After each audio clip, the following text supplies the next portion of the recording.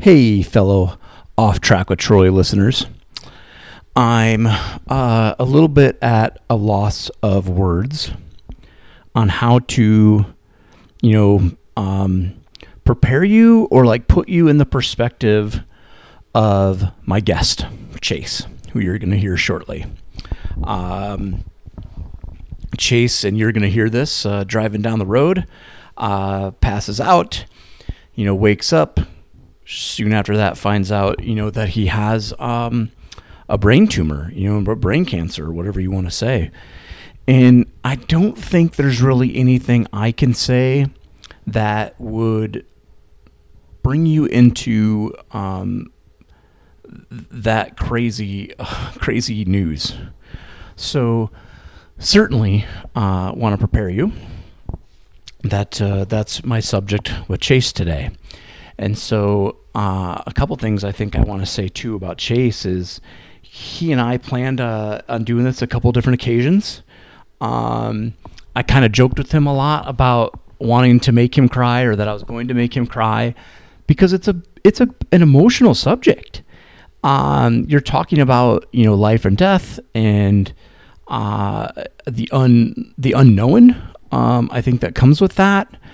And, I certainly don't ever mean to make anybody cry, and that was never my intention, but kind of my joke, running joke, I think, a little bit with Chase. And, we planned on talking about this at one point, and then, at a reptile show, those of you that know that I'm in the reptile side of the world, along with my photography, we do both. And I think basically a couple shows had happened, and one got canceled, and then the next one, or the one before that, I think, just things get busy there, and it's hard to catch up, right? And so my point with telling you guys the in between of this is that Chase is now that much further down the road from when this was, fresh. And I think, I kind of think that it's a good thing. Maybe that's a fate. I think the fresher this was for Chase, maybe the more emotional it may have been. And instead of Chase is just a calm and collect guy. And I hope for anybody that's out there in this world that's, facing any type of cancer, listening to Chase, I think you'll get that sense of calm, from him, and maybe hear what it's like to be on the other side. Maybe, I don't know if I want to say the good side, but, finding out that you're beating these things and you can beat the odds and, things like that. So I certainly want you guys to sit back and enjoy the episode. If you get a chance, or if you know Chase, or if you want to send Chase a message, or send me a message and I can pass it on to him, I would be happy to. And he is an incredible man, a great friend. Our friendship is only beginning, and I certainly look forward to years of friendship with him. And I hope that this episode, brings you a sense of joy. So with that said, enjoy the podcast with Chase. Thank you. All right. Good morning, afternoon, or evening to the Off Track with Troy listeners. I certainly want to say a big thank you. I always, planned that I would have weekly content, and as you know, through some podcasts, I had got sick, and then COVID and all that stuff, and not being able to travel and get in front of people. So I certainly appreciate all the support and messages I have got when I have been able to post. And so hopefully, we will continue to get as much content as possible. So I am here with my friend Chase and Patton, right? I say that right? Yeah, Chase that's right, Patton. man. Yep. And currently I'm in Gainesville, Georgia. Yes, sir. North of Atlanta, right? Am I have my direction right? Yeah, you're right. good. Northeast of Atlanta. Good stuff. This isn't necessarily home for you. It's where you live, but home is back in Indiana. Yeah, southern Indiana. Yes, where we have a mutual friend. A very good mutual friend, yeah. Yes, the good Kevin Hudson. So I know Kevin's told me that he's listened to a couple of these, and so maybe super cool. We'll have to get him to make sure he listens to this one. I like that you said super cool. He's gonna love me for that. So I met Chase through the snake world. I've brought, I think, the snakes up before on a podcast. And normally when somebody sends me a message and they're like, oh, I heard you talk about snakes, it's followed by a ooh or gross. And we talked about this at dinner last night, right? Yeah, like we definitely did. Come up to us and they're like, oh, that's only good snake's a dead snake, or I run it over with my lawnmower. And we're always like, we don't want to hear that, but I don't ever say anything. But I get a lot of those messages when that part of the conversation comes up. But snakes are good, people. So they are. Yeah, I would love to do a podcast sometime. Like, I don't know if this is the right channel for that. I have talked about doing a podcast Snakewise. And I think my first one I would love to actually do would be more like the educational side of the benefit that snakes have to the world, to ecosystems and so on. So maybe we'll get to do that. That would be fun. Sometime. I bring in your wife, right? She's a Oh, yes, she's a zookeeper, and she's worked reptiles for a lot of years, and she'd love to do that. That would be fun. So that might. I shouldn't commit any more podcasts until I get this one back on track, which is pretty funny. So yes, I met Chase through the snake world. He works for what we know in the snake world is our industry leader, Justin, and I'm going to say his name wrong all the time, but Kabelka. Kabelka, yeah. There we go. Justin Kabelka, J. Kabelka Reptiles. I always screw it up. How many times do people screw up his last name, and does he ever stop people? No, he never stops people. Yeah. He's so good about it. What's the funniest way you've heard it said? Oh, Koblika is an often one, actually. All right. It's funny. A lot of people also just say his first name is just Jay, because J. Kabelka Reptiles, so they assume it's Jay. Okay, yeah, that's pretty funny. I always get maybe hung up on the Y in his name. So I want to say like Koi. I want a Y in there somewhere, different than it is, and so I'm sure his poor name gets butchered. I think I had bought an animal from you guys, and we talked, I think, on the phone a little bit, and maybe by message and whatnot. And so Chase, immediately, to me, man, you're one of those guys that you can just tell, that you have a sense of community where you're easy to talk to. And well, thank you very much. Yeah, well, it's the truth. Not telling you that because you're 3 feet in front of me. Right here in front of you. Yeah, we're not COVID 6 foot distancing currently behind the mic here, but hopefully we're all okay in this room for sure. So I get this animal. We talk briefly, and then I get text messages and Facebook notifications and phone calls that something horrible had happened to you, right? Yeah. And that's kind of what we're going to talk about today. And I think where I want to start is, the layman's way of thing, or the way I would say is you had either a brain tumor or brain cancer, right? Is that, that's the layman's way of that's right? That is correct. What is the actual, scientific medical name of what you had? So I had a stage 2 glioma, but when they did the genetic markers, it had some markers that said stage 3. So they wanted to hit it way more aggressive, just so they could knock it all out and I would be okay. All right. And so I think where I want to start maybe this story is, maybe I have the story somewhat wrong. I'm on assumption here in what I've heard. Were you at a convention? Yeah, so I was at the Star Wars convention in Chicago with my family, and I had a seizure while driving to the convention one morning. So seizure happens, you guys got pulled over, to the side of the road, okay? Well, that's the thing. It was an adventure getting there. It was rush hour, Friday morning, 6 lanes of highway, and I had a seizure and collapsed while driving the entire family. My wife jumped on top of me in the driver's seat and got the vehicle to safety, saving myself and my family. So crazy. So do you remember, do you remember that? Do you remember? No.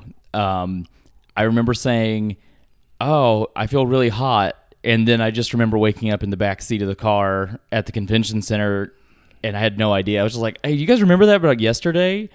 And that was it. Oh, wow. Yeah. So did you go to hospital immediately after that? You wake up in the parking lot? So no, I'm really stubborn, and I finished out the next day at the Star Wars convention, and Yeah. then went to the hospital that evening. All right. Favorite thing at the convention was what? I got to hang out with Hayden Christensen, who actually played Anakin Skywalker in the prequel movies. So All that was right. pretty awesome. I have a friend that looks like him. Nice. Yeah. Like they have like a same kind of face structure and stuff. I always think it's funny when I see the movies. So, favorite character in Star Wars? Oh, probably Darth Vader. Oh, all right. Yeah. Okay. All right. Okay.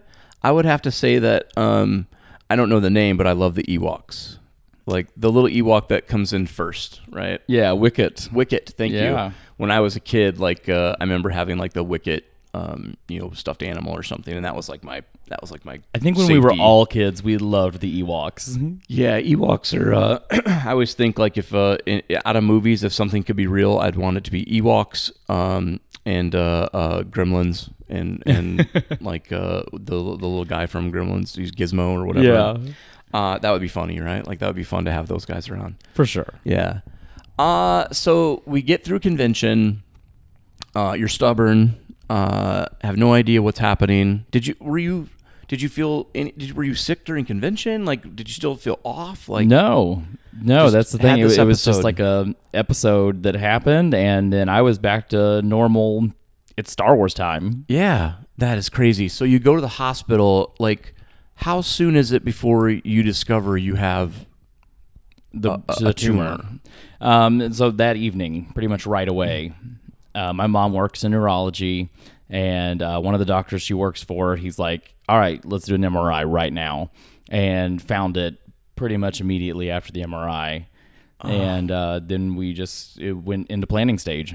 how big was the tumor? It was larger than a golf ball, and it was on my right temporal lobe. It's weird to think that inside your head that you don't feel that. Yeah. Like I imagine a golf ball, or baseball, softball. When you hear about people's tumors and things, that you wouldn't notice, like something doesn't feel right, or something's pushing, or you know what I mean. Like it's weird to me to hear people have these things and have no idea that it was there. That it's so crazy to me. Yeah, because they asked, have you been having headaches? I was like, no, not at all. Just doing my normal thing. Is there any family history of like cancer or No. nothing? No, I'm just unlucky. And that's what my surgeon said. Yeah, He said okay. it was just bad luck. Bad luck. All right. So I'm gonna try to peel back some layers of that moment, man. Like, and I should tell people I've teased you for a year now or something that I wanted to make you cry on the podcast, right? That's not necessarily what I want. I think that I tease with that a lot because I hope that people get to a point in a podcast where they're freeing, they let it all out. Yeah, absolutely. Which your thing is highly emotional. I mean, we weren't friends like we've told each other secrets. We didn't hang out as kids. We met over the phone pretty much, maybe at a show once. But man, I remember hearing that news and just being like, ugh, like just emotional over somebody that I really don't know. Right. And so trying to peel back, like, those layers, like when you get told, hey, you have a brain tumor, like, do you can you take anybody into that moment? Like, what goes into your head first? Like, what was your first thought? Like, that's difficult to describe. That first thought, it was just pure shock. And both my parents are in the medical field, and having them right there with me helped so much because I collapsed. I pretty much actually blacked out from just being so scared from not knowing what the future really held. yeah, I would think it'd be hard to put into words, and certainly I've never been faced with news like that. And even in, my family, I mean, we've lost some family members to cancer, breast cancer, colon cancer, things like that. But I think, I think this, maybe I'm wrong. I find myself daydreaming about things like that. Like, what would I do? Right? I think we Yeah. all have that. What would we do if this was, the plane was going down? I'm getting told I have brain cancer. Yeah. Blah blah. So man, I think I think I've practiced. What I would tell people, what I would say to myself, what I would do. but I don't think that's really what you would do. I think like you can't be prepared. No, it was, when I was at that point still where, I'm invincible, nothing can hurt me, and then I found out I was wrong. But I had a great team of people and giant extended family that helped push me through this. No, I think, and I'm definitely going to get to that part in the story. It's an incredible part. Yeah, absolutely. What's like, you get told this, assuming you go home, like, what's it like? What happens the first 24 hours of learning that you have, this tumor? Like, it actually really didn't set in the first 24 hours. They decided to hold me overnight at the hospital after the MRI, and I was more just frustrated. I was in the hospital. I wanted to go home, get all my Star Wars stuff out from the convention, and just enjoy all the stuff I got. And I was just more frustrated that first morning, especially like, can I leave now? Like, I'm good. Can I go? Because it was there, but I felt normal and fine. When do you think it's set? When, like, do you have a timeline kind of in your head the way you remember it? Like, when it was like, oh, I have brain cancer. It was when I met the oncology team. Absolutely, I was pretty just frustrated. Like, I've got to wait a few weeks before surgery, so I'm up here at home. I'm not down in the snake room, doing my thing and just what I love and enjoy. And I was just really frustrated through that whole time. And I was tough to deal with because it was the first time since I had my driver's permit I couldn't drive. And so I had to, my amazing parents and siblings were taking me where I needed to be and still taking me to the gym, even though I was being monitored heavily. Okay. Yeah. Do you feel a sense of like, how do I want to say this? Like, you're helpless. Like when you all of a sudden you can't do daily things that you're used to doing, right? Like it was so frustrating. I mean, I couldn't go get my Starbucks in the morning, just when I wanted to. I had to wait for someone to take me, and I was a pain in the butt for those few weeks. Honestly, I really was, and I just didn't realize the scope of things at that time. Do you recall like conversations with mom, dad, brothers, your fiance at the time? Like, did you have that first break? Did like, I feel like when I have something bad, I go to mom, right? Oh yeah, right. So do you have that moment with mom where you're helpless and mom's there to kind of pick you up? After our first meeting with the oncology team, it finally hit, and I didn't leave my parents' side. And they slept in the living room with me. Like, I'm like, no, I want to watch movies and stay in the living room. And my parents are incredible. They blew up this big giant, king size air mattress, and we all just watched movies all night and didn't do anything. And I just needed that time with them to kind of think through what I'm going to do. Do you think that this is maybe somewhat of a bad comparison? I feel like COVID has given us all an amount of time with our families that, we bitch about this and that. COVID's done this, COVID's done that. But really, it's given a lot of people time they would have never got with their family. Do you feel like for a moment, like looking back on it, do you feel like, oh, I got this amount of time. I don't have to go to work. I get to be with my mom and dad, my, family. Like, do you have kind of that, hindsight of I got to spend quality time with them? Yeah, especially after the surgery, it really got to, I mean, my family's always been super, super close, and just having that with my family already helped going further into it. But, it's funny because a lot of people are like, oh, COVID, it's ruined 2020. 2020's been great compared to 2019 for me. Mm-hmm. This has been nothing compared to 2019. Yeah. Can we walk through kind of the process from meeting with the doctors to surgery? Like, can you just kind of tell people how that all went? Yeah. So they found my tumor that night after the convention, and 2 days later we met with a brain surgeon, and he looked at all of my MRIs and said, "All right, well, this is what we're looking at. It's a stage 2 glioma." He goes, we're going to do brain surgery 2 weeks. And Then after that, we're probably going to follow up with chemo and radiation, and that's what we're going to do. Just to kind of knock it out. And he said some scary things, and I'll be honest, he told me this is most likely what'll end your life. Mm-hmm. And I think that's obviously a question I'm sure on people's minds. I think whenever I hear so-and-so has blank, blank, blank cancer, right? My immediate thought is, how much time do they have left? Yeah. So did you have that talk like, hey, the surgery is, we have an 80% chance you're going to be fine, but there's a 20% chance you're only live a week. Does that conversation happen? So it does. And that was not with the surgeon. The surgeon pretty much said we're hoping to get, hopefully 90% of the tumor out. Just where it was located, they weren't going to be able to get it all, and that's why chemo and radiation just to kind of knock out the last of the tumor. So then we did surgery, and they ended up getting about 96% out. They did better than they expected, and I was out of the hospital in 3 days after brain surgery. Did you get to see it? No, they don't put it in a little jar like no taking your little wisdom teeth jar out or something. I didn't think I wanted to either. I wonder if people do. I wonder if people see it or keep it or. They don't let you do that anymore. No, you can't keep things anymore. Yeah, like be pretty interesting. That's I just it's just, I can't wrap my brain around it.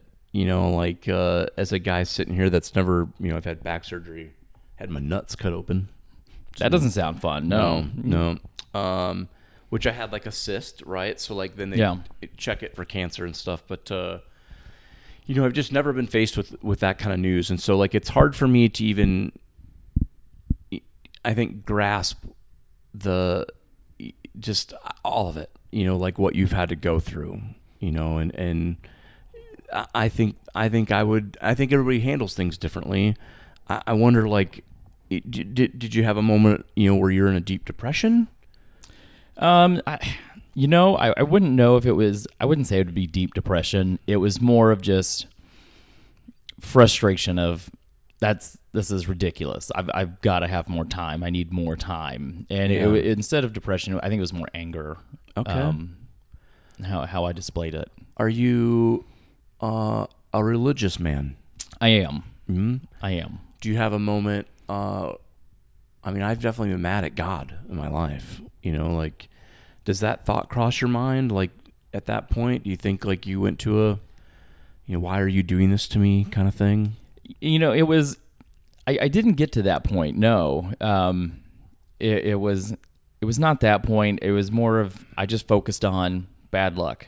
Fine. It's bad luck, but I want to fight it regardless because I love my family and my friends, and at the time, my fiance, and I was like, no, I've got to have a whole life with her. Yeah. Yeah, I think that, and I actually was thinking to myself last night, coming into this, like, whether I tried to invite her to this, because I think hearing somebody outside, not outside the box of it, but like on the other side of it, like here you're engaged, you're going to plan your life, you're going to have a wedding, you hopefully have kids, like blah, blah, blah.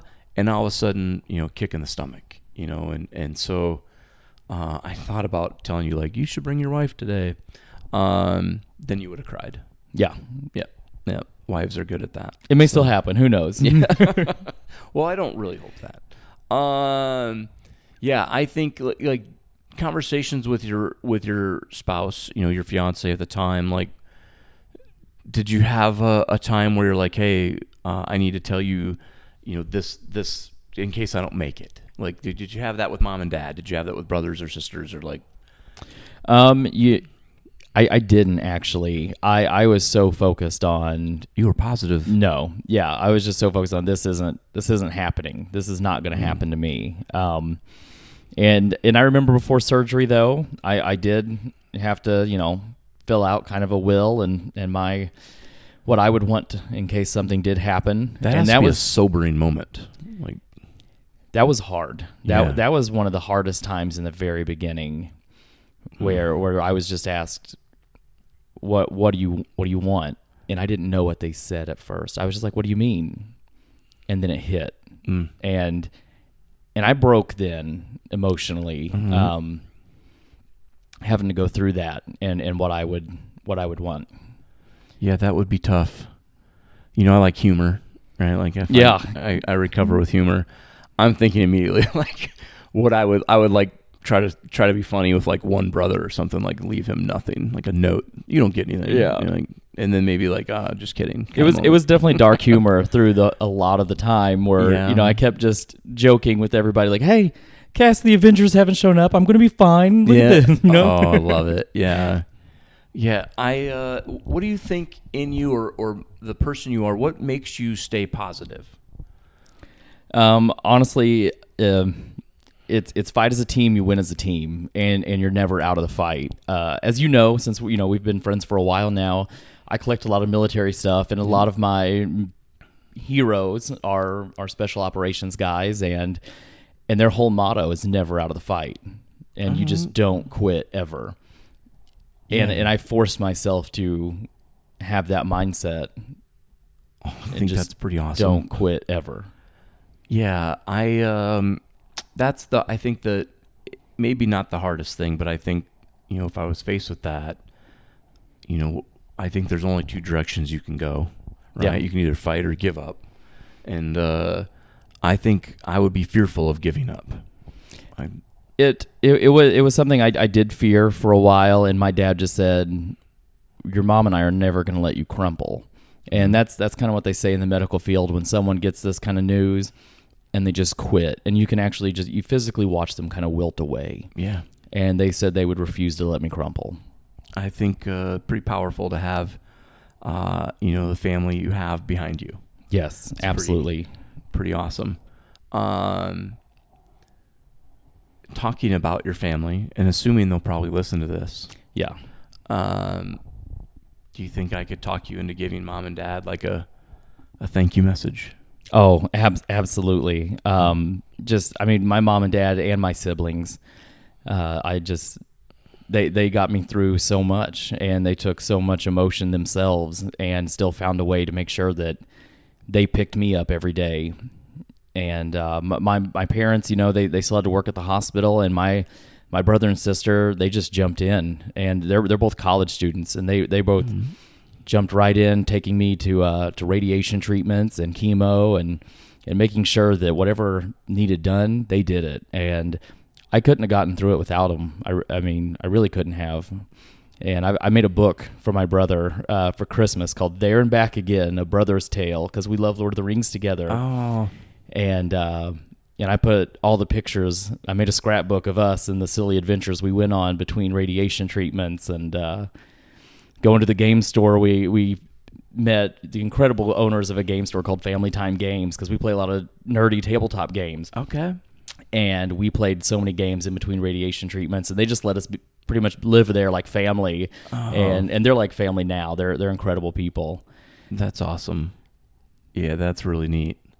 And speaking like of your extended family, right? The Snake world, your gaming world, like Star Wars world, a GoFundMe, right, was set up. Yeah. Like, I mean, there's a lot of costs involved, and people taking time out, and you're not being able to work, and obviously just the financial struggle of, you know, hospital bills, which are, you know, a crazy industry as it is.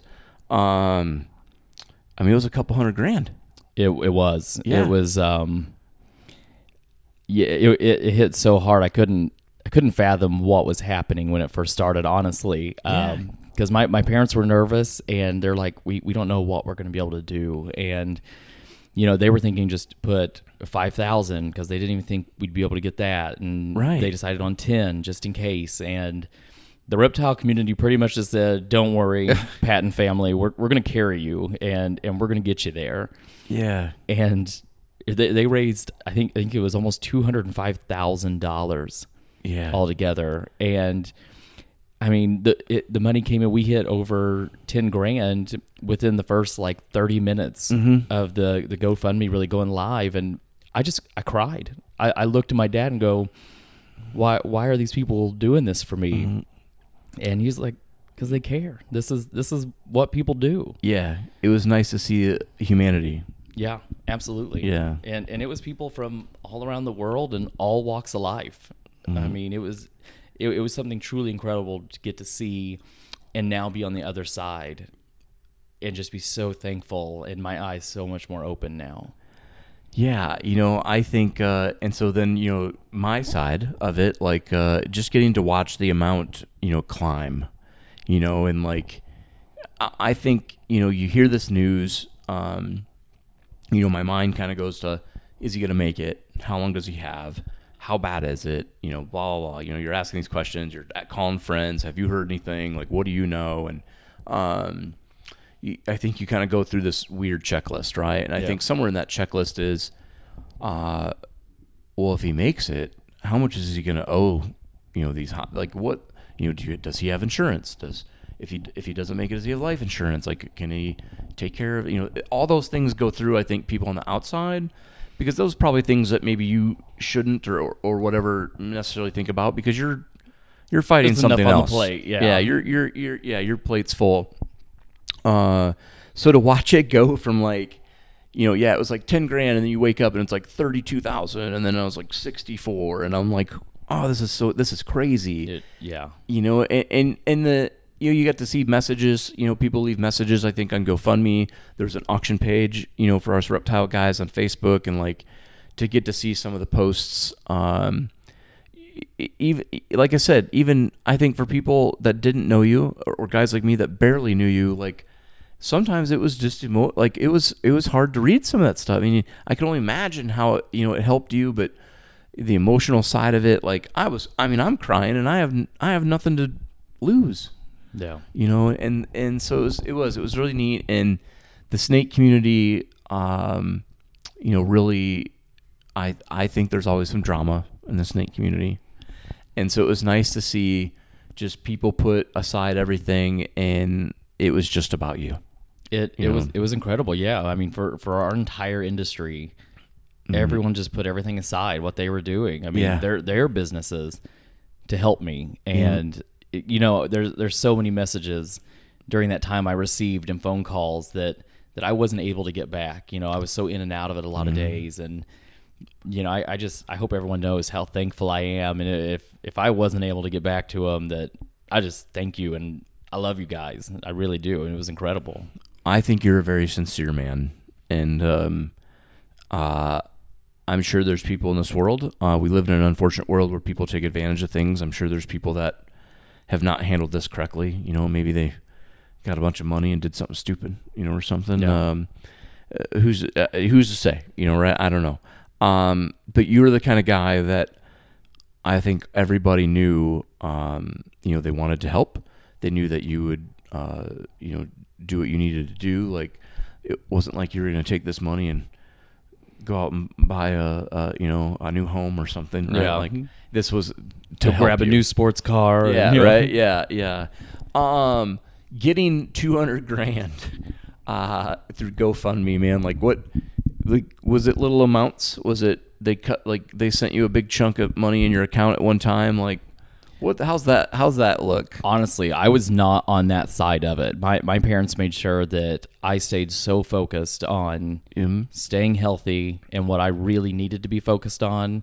They didn't know what to do when money started coming in like that. So they went and talked to their accountant, and they set up just a medical fund, for the GoFundMe money to go into account, and it just went out to pay my bills. That's so awesome. As bills came in, they were able to take care of them as chemo bills came in, and does the government come? Did they try to tax that money or anything? Did they? They did not. Yeah, good. Yeah, always kind of curious, like how that works. Yeah. So that's awesome. Yeah.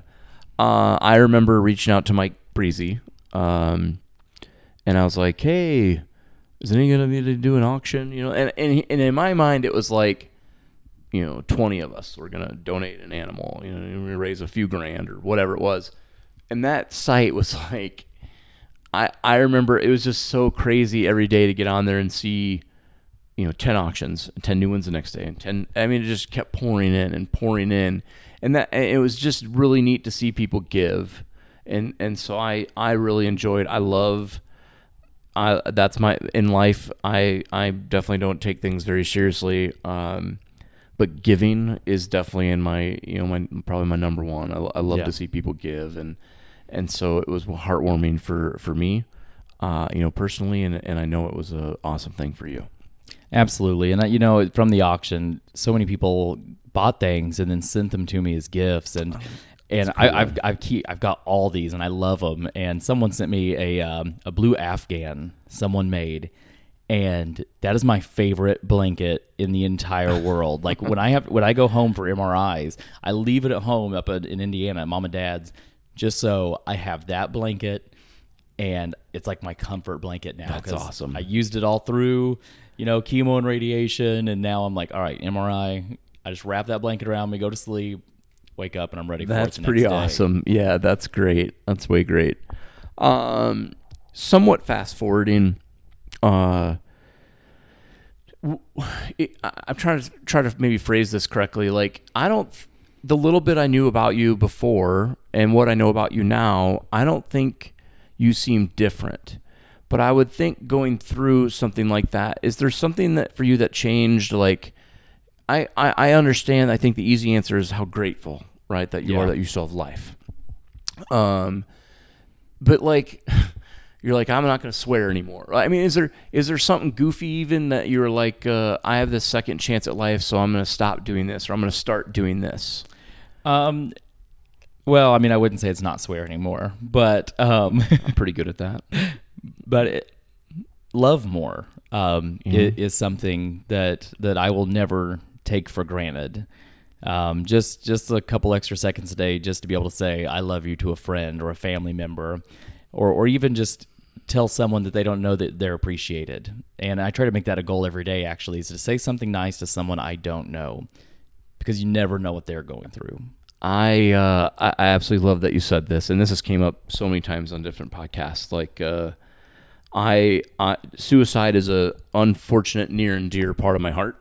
And I always tell people, like, a simple hello can save somebody's life. Yeah. Like, you could be having such a shit day that maybe you're on a really bad, dark path, and holding the door and a hello and have a good day might literally change somebody's life. And I think people take that for granted, that doesn't happen. And I think it happens more than people know. Yeah. And so I love that you've, you look at that approach and, value that, helping. I mean, you're helping somebody and you don't even know it. So I certainly thank you. I think that's a really neat thing to do. Thank you, man. Yeah. I also think it's hard. Phones, we've made things hard to communicate in a world where it's easy to communicate. So for you to talk to a stranger, like, people don't do that anymore. No. Right. Like, it's unheard of. And I even get crap from people when I'll be in New York and I'll talk to a guy in a corner and my buddy will be like, dude, we don't do that here. And I'm like, well, you should. Yeah. You just never know. You never know. And so I really do. I really thank you for that, and really think that's pretty awesome. So,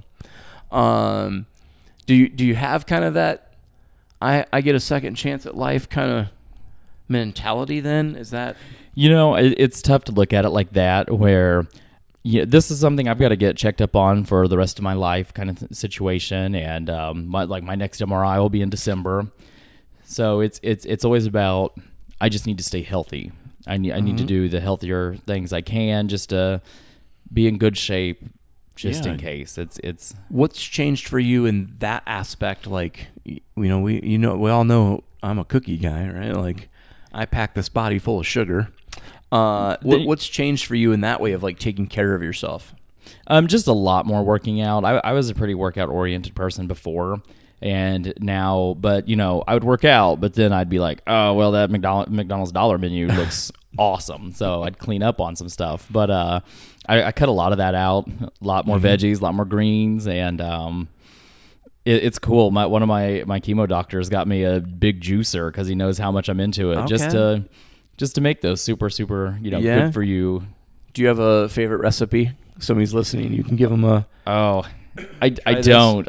It's tough, especially starting, but juiced kale Does not taste the best, but I tell you what, it is a superfood, and it will keep you healthy. Yeah. We all know that I'm not going to try that. That's not going to happen.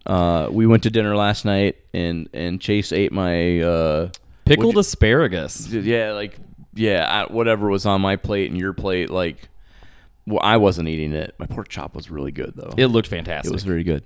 And then we had the flatbread pizza ahead of time, and they're all giving me grief, and Chase is like, try this. No, it's got green stuff on it, right? Rabbit food and me don't go together. No spinach for you. No spinach, no leafy, products of any kind. So, do you, and this might be, maybe, I guess the question would be, the cannabis side of things, like people say, like they've done for cancer and this or that. Was that ever a conversation? No. Just nothing that I ever really thought of or felt like I needed. All right. Kind of situation. I'm kind of that person that it never really interested me, and I've never done it. Yeah. But then I was just looking at options kind of around it. Okay. I know it's interesting. A lot of people say that could be a go-to, and I've actually just always naturally avoided it. Okay. Was it ever a conversation, doctor-wise? Were they ever like, "Hey, you can do this"? No. They never brought it up. Okay. They never said there were any benefits. All right. For Interesting. what I was dealing with. Okay. Yeah, that's interesting. Yeah, I mean that's been brought up a time or two when I've been chatting with people. So, interesting. What for somebody dealing with cancer, whether it be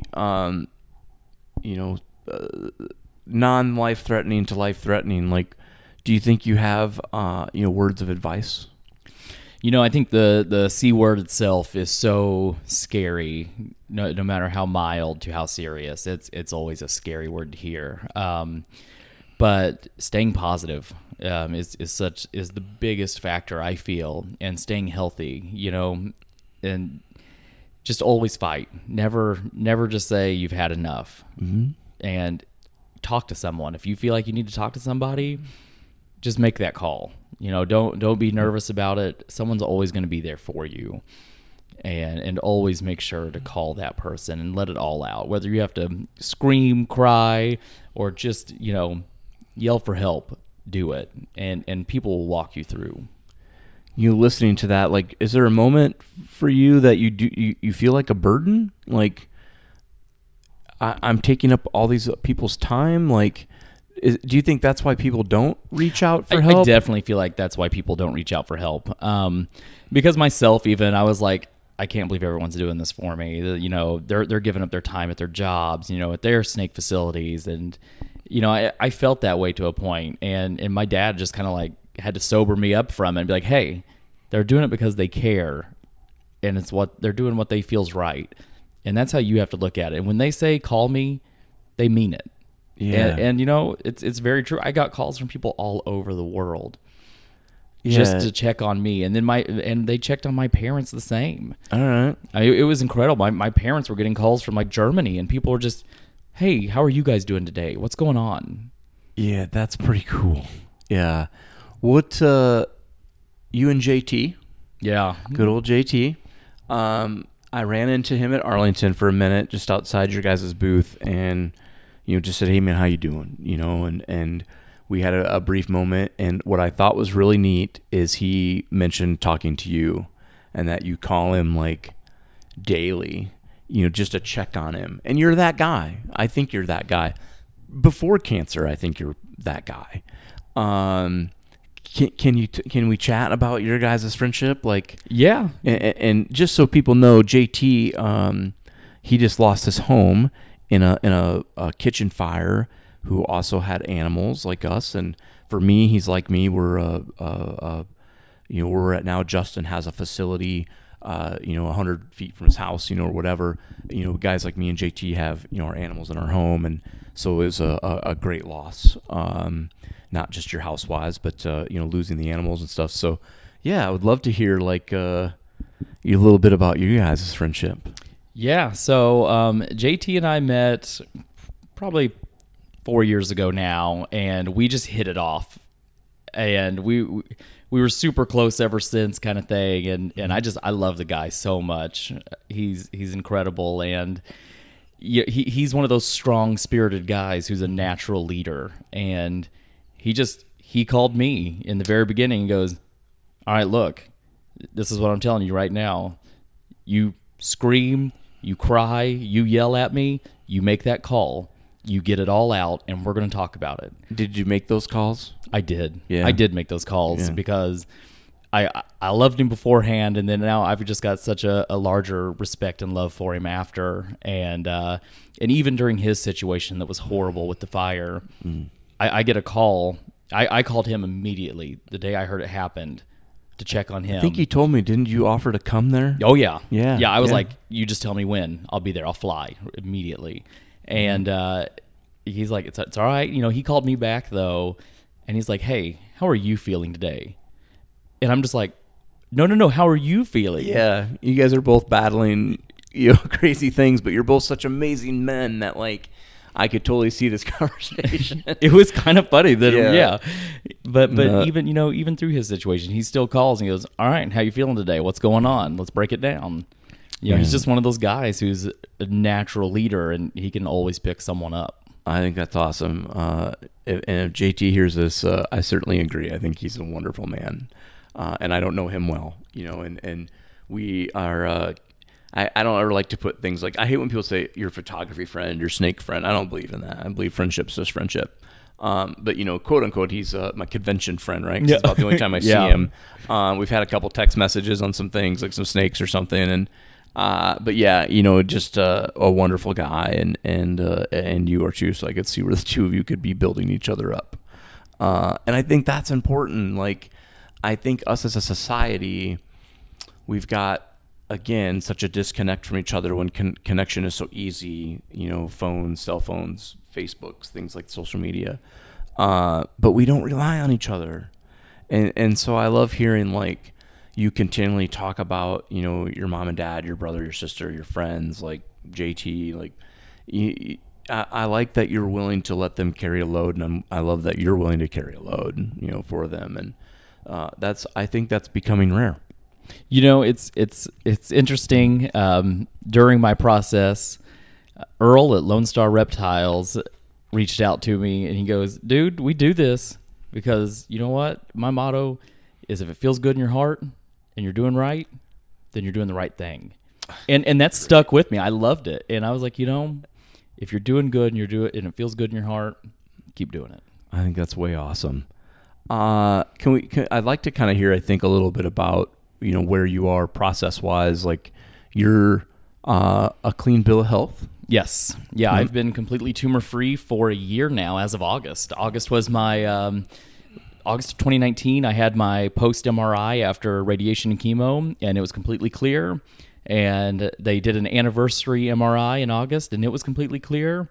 So now they've extended it to every 4 months. And I'll do that for a couple treatments and for a couple MRIs, and then it'll go to 6 months. At some point, do they tell you then it'll go to, like, once a year? Yeah. So I'll have a few at 4 months, and then 2 at 6 months, and then it'll go just once a year. Once a year. I'm already to that point. Is there any discussion or percentage that they've given you that something could come back or you could be affected differently? So they're the original. I'll be honest. The original statistics for stage 3, which I just had the markers. I didn't have an active tumor. The average was 5 to 7 years. Oh, wow. And that's when I kind of imploded on myself a little bit there. And that was tough. That took a lot. And you've still got days. So people who are, on the other side of processes like myself, you'll still have days where you're like, but am I really good? You're always kind of like self-checking. And But now I'm getting all positive information, and they're telling me, yeah, go have kids, buy that house, move on with your life, and they're like, we're looking at just putting you in the group of people where it's gone, you never see it again, and you're past. That's pretty awesome, man. And do you have to take anything currently? Do you take anything medication wise to? So I'm still on. winging me off now of my anti-seizure meds, which I was just on those because of the tumor. I had no issues beforehand. So once I'm completely off of those by the end of the year, I'll be med free. Yeah. After the whole process.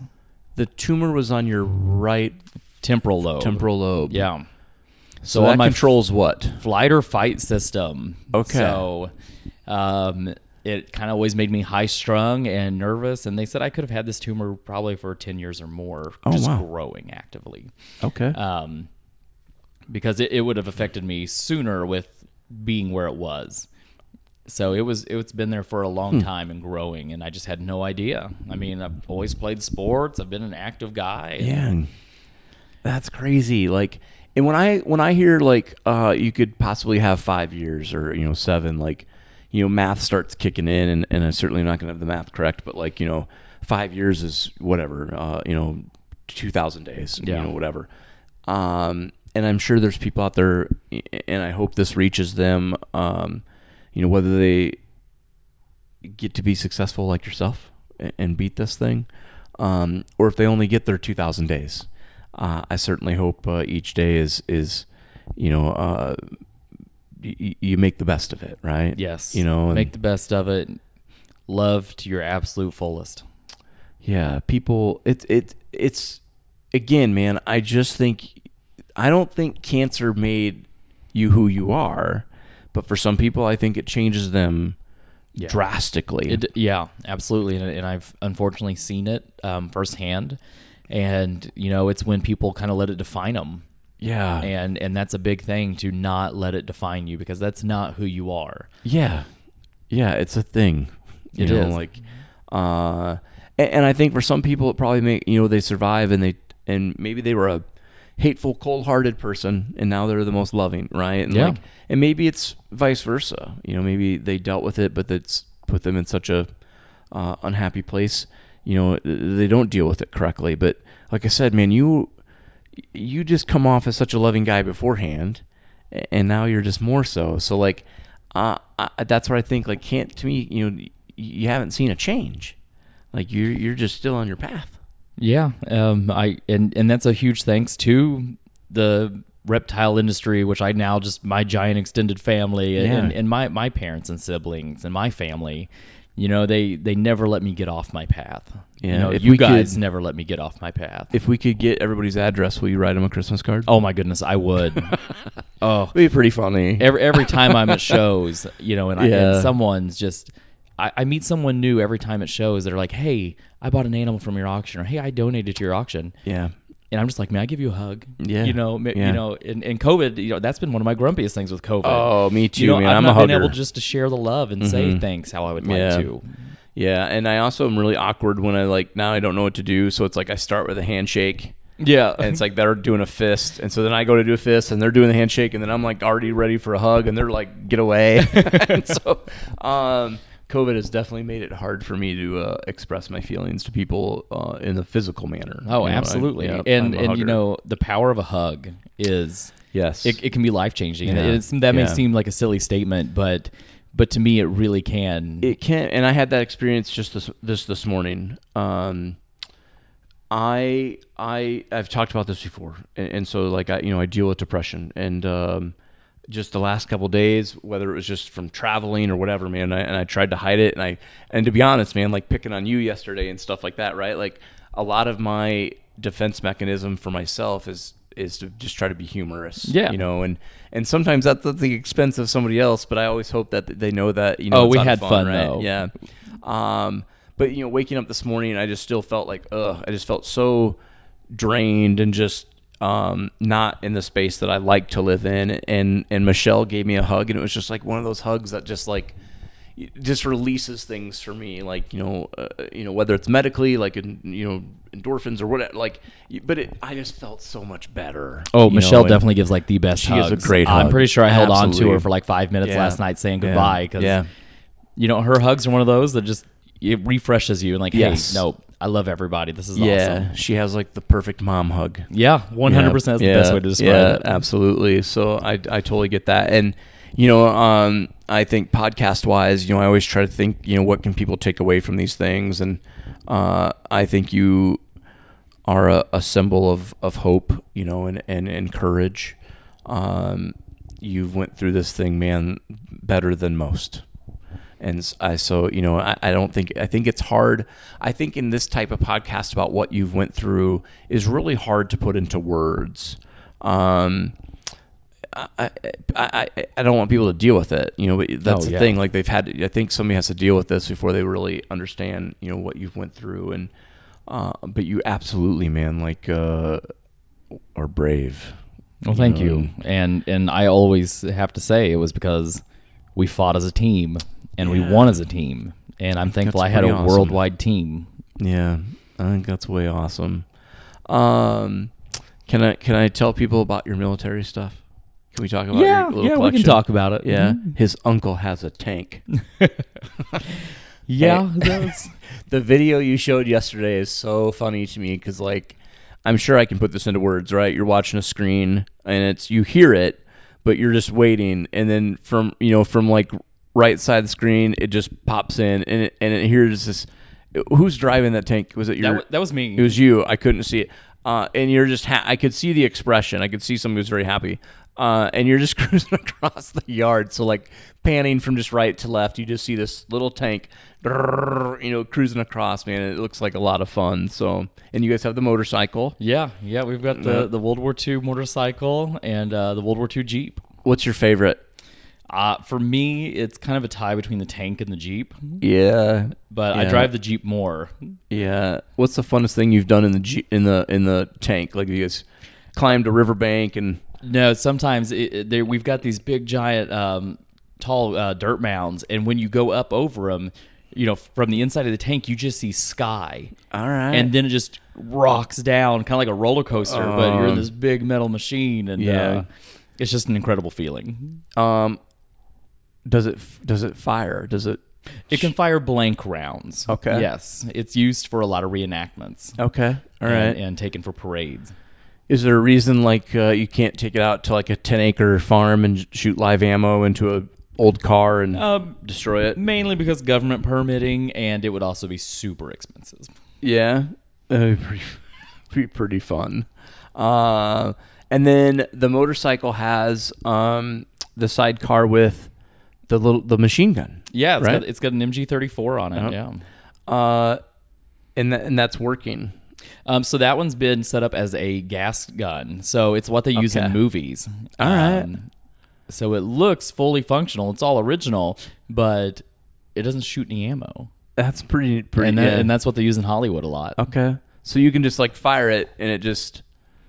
It makes, like, the sound. It makes like, the sound. Yeah. It has the fire at the end of the barrel. Okay. It simulates everything. Other than firing an actual projectile, yeah. Yes. All right. That's pretty cool. Like, how long have you had this in the family? Oh, probably 20 years now. Did you take it to prom? I did not take it to prom. Oh, man, you missed out there. That was an opportunity you should have taken. I don't think my date would have appreciated sitting in a sidecar and getting her hair messed up. That's part of the deal. Or I'm finding somebody else. That's how that date would have went. Just I'm asking you first. It. Yep, you either choose to ride in the sidecar or I'm asking the next girl. That's pretty funny. What do you think out of this whole experience? What's your biggest takeaway? Oh, man. My biggest takeaway, be thankful for every day, because you're not guaranteed anything. And like I said earlier, you just love to the absolute fullest. Make sure you don't text your family and say, I love you. Make sure you call them, you know, let them hear your voice, and it helps to hear them. But being thankful for every single day you get, and always making sure you tell someone you love them and you appreciate them. I think that's good stuff. Do you find yourself ever, like, does the thought process of, like, I'm having a shitty day, I'm mad at the world, is there something in your back of your head that goes, hey, man, you beat cancer, like, get over it? Like, do you find yourself, it's like being almost hard to be mad at stuff when you've got a second lease on life? You know, it's not, you know, just being mad at stuff. It's one of those things where you can't just say, yeah, you beat it, you know, get over this. It's, hey, look what you did. Be thankful for where you're at. Look at it differently. Mm-hmm. And it's just about trying to look at things at different angles and different viewpoints. instead of just having your own kind of tunnel vision for your experience. Try and look at it at a different angle and assess it and be like, you know what, never mind. That was something silly to be angry about. Yeah. Do you find yourself ever thinking that way just of other people? Like, we're bitching about whether or not Trick and Hurricane and Blitz are are the same animal, which I know a bunch of you are going to be like, what's he talking about? Do you look at that and go, look at these idiots? You know, like, I had to deal with cancer. I had to beat it. I had to have moments where I wasn't sure if I was going to live. Like, and these guys are bitching about stupid genes. I mean, like, do you find yourself thinking like that ever? I actually don't. Personally, I try not to dwell on it because it's just not one of those things that's healthy for you to sit and be like, well, I'm through it, but what ifs, and I've kind of got that personality where I'm always, well, if I don't know the exact future, if I don't have things planned out, I get frustrated. So I try to avoid it a lot, and I try not to, like I said, let it define me. So I feel like if I used it as well, this is what they're complaining about, look what I had to complain about. It's more of just looking at yourself instead of looking at the whole, picture. Yeah. And try not to be all about you and what I've done. Mm-hmm. It's how I can just do other things. That's pretty neat. What's your thoughts on the fuck cancer thing? Like, I always think it's crazy that they have this, and like people wear T-shirts that just say. I actually have a buddy. He beat. He had like stage 4. I think throat cancer, if I remember right. Oh wow! So he has a company that makes the shirts even that have like the fuck cancer stuff, and I just got an email probably from that company. About those shirts. Well, we're probably all gonna now that our phones heard it, and it's like the crazy world of phones are gonna be like, show me an ad later. Yeah, now everyone's gonna get it. Yeah, now everybody's gonna get it. Yeah, it's in your car and whatnot wherever you're listening to this. Do you have any thoughts on like that campaign? If it's a positive campaign and it raises people up, I'm all for it. Yeah. I don't wear derogatory shirts. Yeah. Really. Yeah.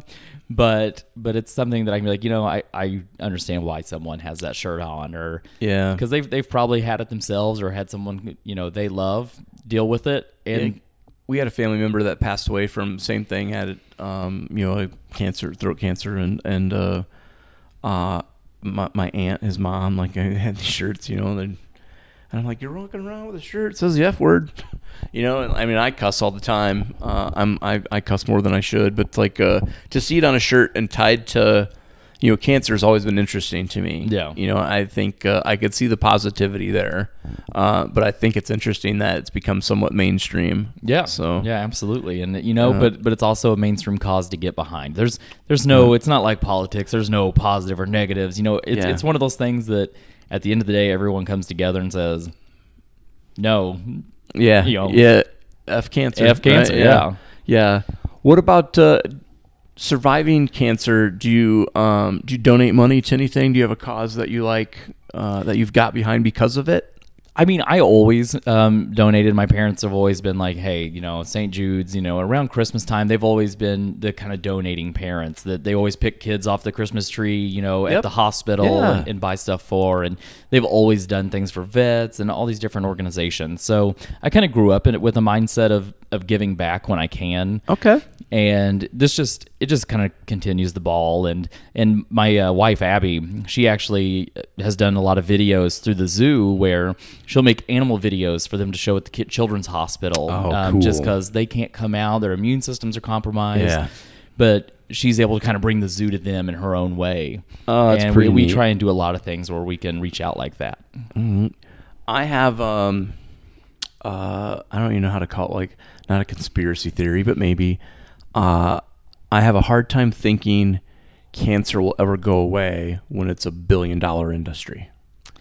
I've thought that myself. So if it is a conspiracy theory, we're in it together, because this is awful to say, but it's almost like companies, there's too much money to lose by curing. If you cured cancer and just took the amount of dollars out of what it creates dollar wise, like, it's the operating budget of countries. Yeah. And so it's hard for me to fathom, like, tomorrow, we have this cure for cancer, by the way, and we're going to give it to everybody. Now, cancer is going to go away. But now, okay, well, how are they going to make this? They have to funnel that money. That money is part of budgets, and taxes, and it creates government, or like I don't know, like pharmacies have to pay taxes which give me a paved road, right? Like, so I really struggle with what I wonder what happens behind the curtain. It's definitely something interesting to think about, and but they still come out with so many different new trials and drugs that help fight it more and more and keep things controlled. Did you do any trial stuff? No, you didn't have to. No, I didn't have to do any trial stuff, and I'm very thankful that I didn't have to. I'm very thankful for my team that carried me through so much. I still talk to a lot of my nurses and my radiation team, and they always reach out and check on me, and we're all really close. That's cool. Is there a bell that you ring or anything when you? I rang the bell. Yeah. The bell. All right. I think that's really neat. Yeah. I have a real the thing. My real stickler with the whole thing about curing cancer. Maybe this sounds unfair because nobody should pass away, but I have a really hard time watching children have to suffer. From something that maybe could be somewhat curable, but dollars and people's paychecks and stuff to get in the way. Yeah. So yeah, it's that's such an ugly side of having to see it firsthand. Sitting there in like the radiation waiting room for my turn to go to the radiation machine, seeing people from all walks of life and every age there as well. Did you make any connections with anybody I there? did. I actually made several connections, and I showed back up on days where I didn't have treatment, or I'd had treatment really early in the day, but I came back because it was someone else's bell ringing. Oh, okay. And that's neat. And I wanted to be there for them. That's awesome. Yeah, that's way awesome. Have you got to stay in contact with anybody? Yeah. We're Instagram friends, Facebook. Right. Yeah. And we stay connected and continue to check on each other as we go forward. That's way awesome. Well, I certainly can wrap this up. I didn't make you cry. I did not cry. Yeah, see, I figured like I just tried to build up the hype. What would be the one thing you want to leave for people to say or people to hear? I'm sorry, I can't talk today. What's the one thing you want to leave in people's minds? Just from me personally, thank you. Thank you for carrying myself and my family through the hardest thing I've ever had to deal with that I'd never expected. And, I don't know if I would have the same mindset without my family being as strong as they are, or having the community always just, hey, what's going on? Are you okay? Mm-hmm. Let's talk about it. And letting me get all that emotion out so I didn't hold on to anything. I'm forever grateful and thankful. I think that's perfect. Absolutely perfect. And I certainly think if there's anybody dealing with any type of cancer, whether I know you or not, definitely always keep that in my prayers. And I'm sure you do too. Absolutely. And I hope that you choose to fight. I've certainly seen some people that I think kind of gave up, mostly due to being older. But I'm missing people in my life that should be here, and I'm not saying it's because they gave up, but I hope you choose to fight. Absolutely. So. Never out of the fight. That's the motto. I like it. Awesome, man. Well, I'm going to end this, and I super appreciate it. I know we've been wanting to do this forever, it seems like. Yeah, we've missed a few opportunities, and so I thank you for taking time away, and if Justin ends up listening to this, I thank him because we're here at the facility. You're actually on the clock. Yeah. And I took him away, and so I thank you for giving me time. Well, thank you. So, I'm glad to be on here and be able to share the story, and hopefully it can help someone else. I hope so. So thank you very much, and we'll do this again maybe on something else. Awesome. Thanks, right. Troy. Thank you.